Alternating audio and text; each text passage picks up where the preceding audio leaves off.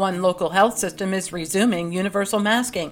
Today is Friday, December 15th, and this is 570 News on the Go, brought to you in part by NorthCentralPA.com. Sunny today, a high in the low 50s. A second trial is underway in Lycoming County Court for a former teacher accused of sexual assault.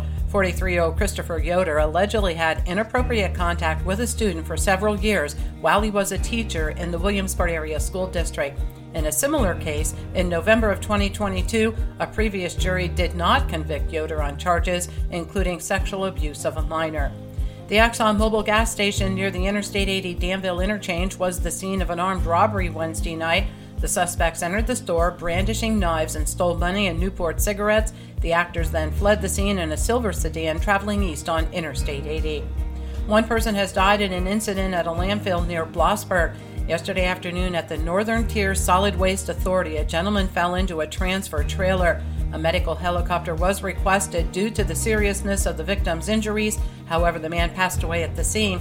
First News Now reports it's unknown if the victim was a person dropping off trash or if he was a landfill employee.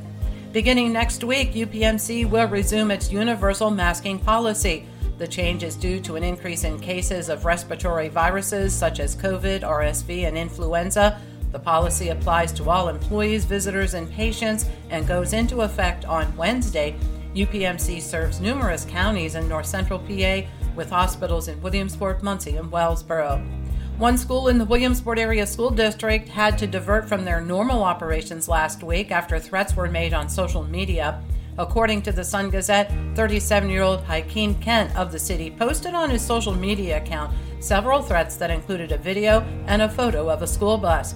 He was committed to the county prison in lieu of $100,000 bail on a single felony count of terroristic threats. A Montgomery man is jailed on multiple charges following an altercation which sent two people to the hospital. A man and his girlfriend were visiting 31-year-old James Carr when a verbal confrontation turned physical. It's alleged Carr smashed a glass bottle over the man's head and then stabbed the victim with the shattered remains. He's also accused of punching the woman in the face. He was arraigned on charges of aggravated assault and is free on $50,000 bail.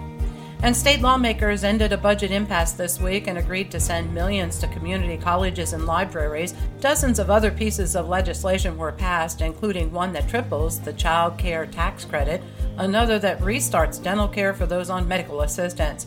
The deal also increases a surcharge on phone bills to pay for 911 services. In addition, lawmakers passed a bill that reforms the probation system. Under it, more criminal records can be sealed from public view, and fewer people on probation will be kept in jail as it prevents people from being sent back to jail for minor violations. For the latest in news and events, head on over to NorthCentralPA.com. I'm Liz Brady, and you're up to date with 570 News on the Go.